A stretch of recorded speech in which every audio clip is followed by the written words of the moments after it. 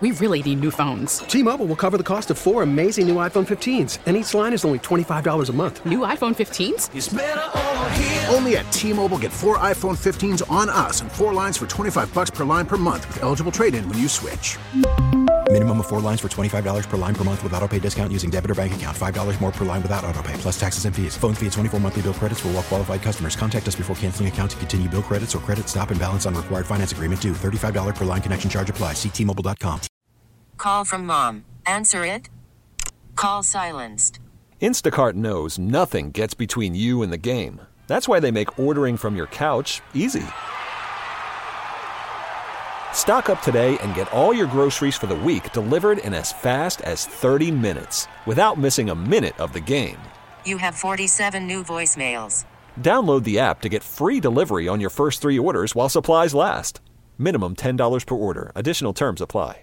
I'm going to welcome Tom Brokaw in. Thank you so much for joining us. First of all, I gave all your credentials, which was probably unnecessary for the people in our audience. But if you could, maybe talk about, your initial initiation to the Twin Cities, because as I recall, you won some sort of contest that qualified you for a trip to the Twin Cities while you were still quite young.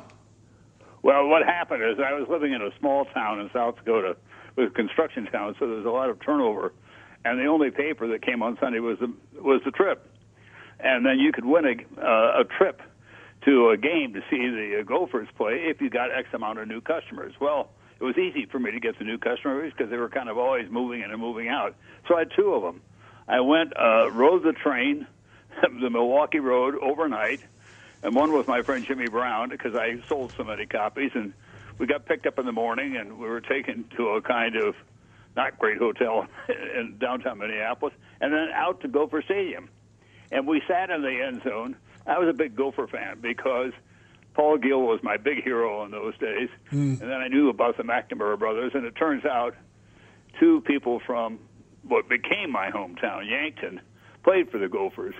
One of them later became fairly well-known, Perry Gehring. Sure. And then a guy by the name of Skip Coates, who was playing about the time I was watching him.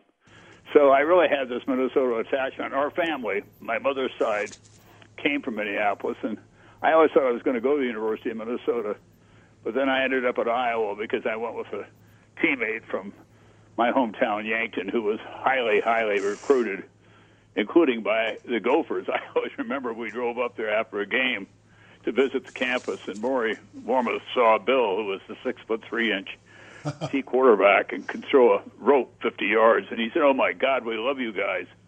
But at the same time, he got a much better offer from Iowa, so we went there. Eric, you had a question for Tom Brokaw about his book and maybe a relationship to Sid. Well, Mr. Brokaw, you literally wrote the book on the greatest generation, and I was wondering if you could place Sid, the attributes that Sid exhibited, kind of into that defining of the greatest generation, kid of the Depression and so forth. Well, a lot of people are examining this generation now because of what we're going through. I always believed that the greatest generation was formed first by the sacrifices and the hardships that they made during the Depression. They went without anything for so long. I talked to a man who won the Medal of Honor on D-Day, and I said, "My God, what was it like?" And he said, "It wasn't as hard as putting up hay on my uncle's farm in the middle of the summer." So that kind of told you about everything. And almost all the enlistees would say, "I never had a new pair of boots until I went in the military. I didn't have my own shirts or pants. I was wearing hand-me-downs." So they were tough, and they were prepared, and obviously the challenge was very, very obvious. So it was the most important thing I've ever done journalistically was writing that, and it still comes back to me in so many ways.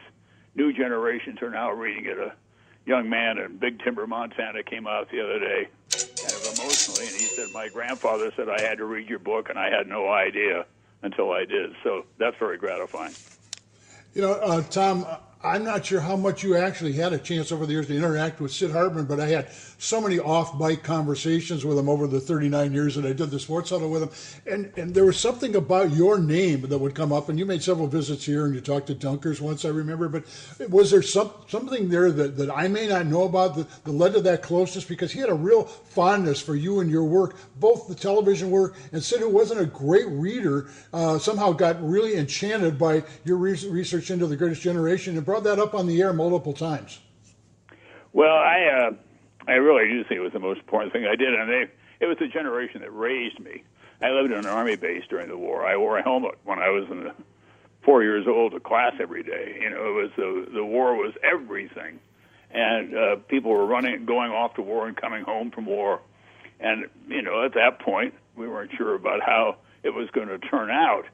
I remember my grandfather, who was too old to be enlisted, but he would take Time magazine and show me on the maps where everything was going on. And then as I left there, I got into my junior high years and senior high school years, and all my coaches were veterans and all my teachers were veterans, and they never talked about it.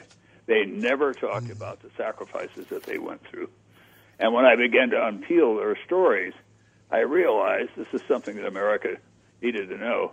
I remember Sid and I talked about me writing that book, and and he thought it was the most important thing I could ever have done, and so I think it was universal from that generation on.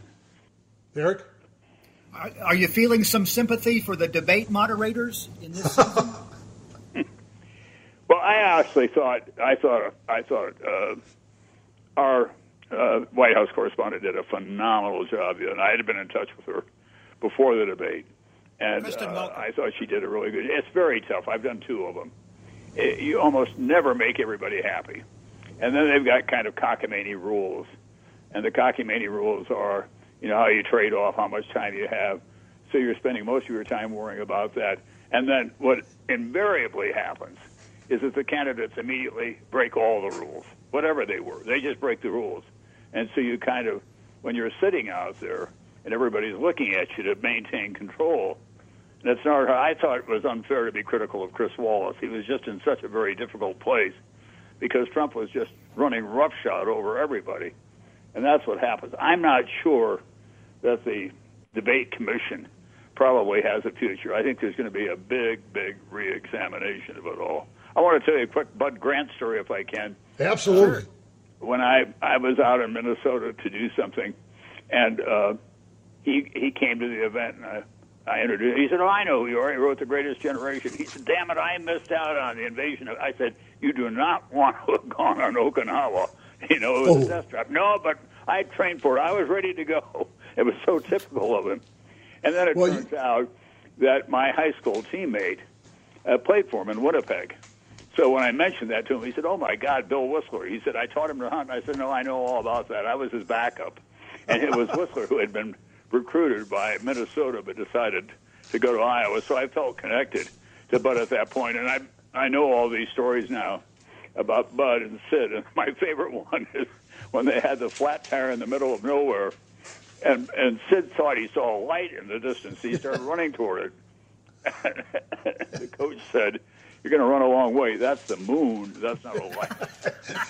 That story is in the strip this morning. It's like number 77 of the 100 Sid stories, and it was my favorite on the list. And I'm glad you mentioned Tom Brokaw. Before we let you go, we got about a minute and a half here. You made the most of one of those visits to the Twin Cities. I recall from our exchange of emails. You not only went to the Gopher game, but you went to a Laker game where you ran into someone relatively famous.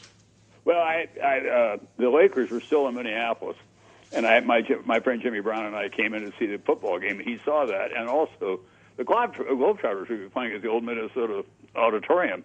So we ran down there, literally ran, and it cost us 25 cents to get a seat in the nosebleed section. So we bought those two seats, but we ran downstairs, and they were standing talking to fans with George Mikan.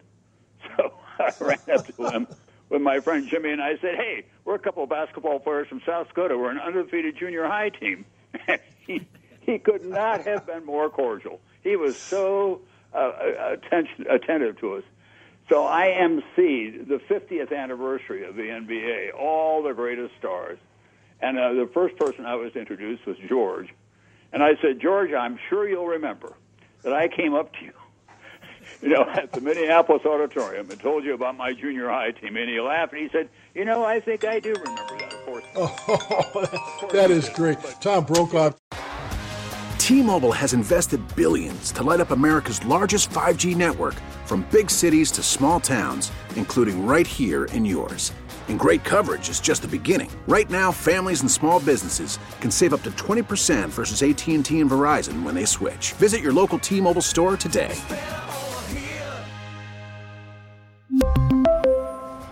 Plan savings with 3 lines of T-Mobile Essentials versus comparable available plans. Plan features and taxes and fees may vary. Spring is a time of renewal, so why not refresh your home with a little help from Blinds.com? We make getting custom window treatments a minor project with major impact. Choose from premium blinds, shades, and shutters. We even have options for your patio, too. Blinds.com invented a better way to shop for custom window treatments. There's no pushy salespeople in your home or inflated showroom prices. Our design experts can help you find the perfect window treatments on your schedule. We'll even send free samples directly to you.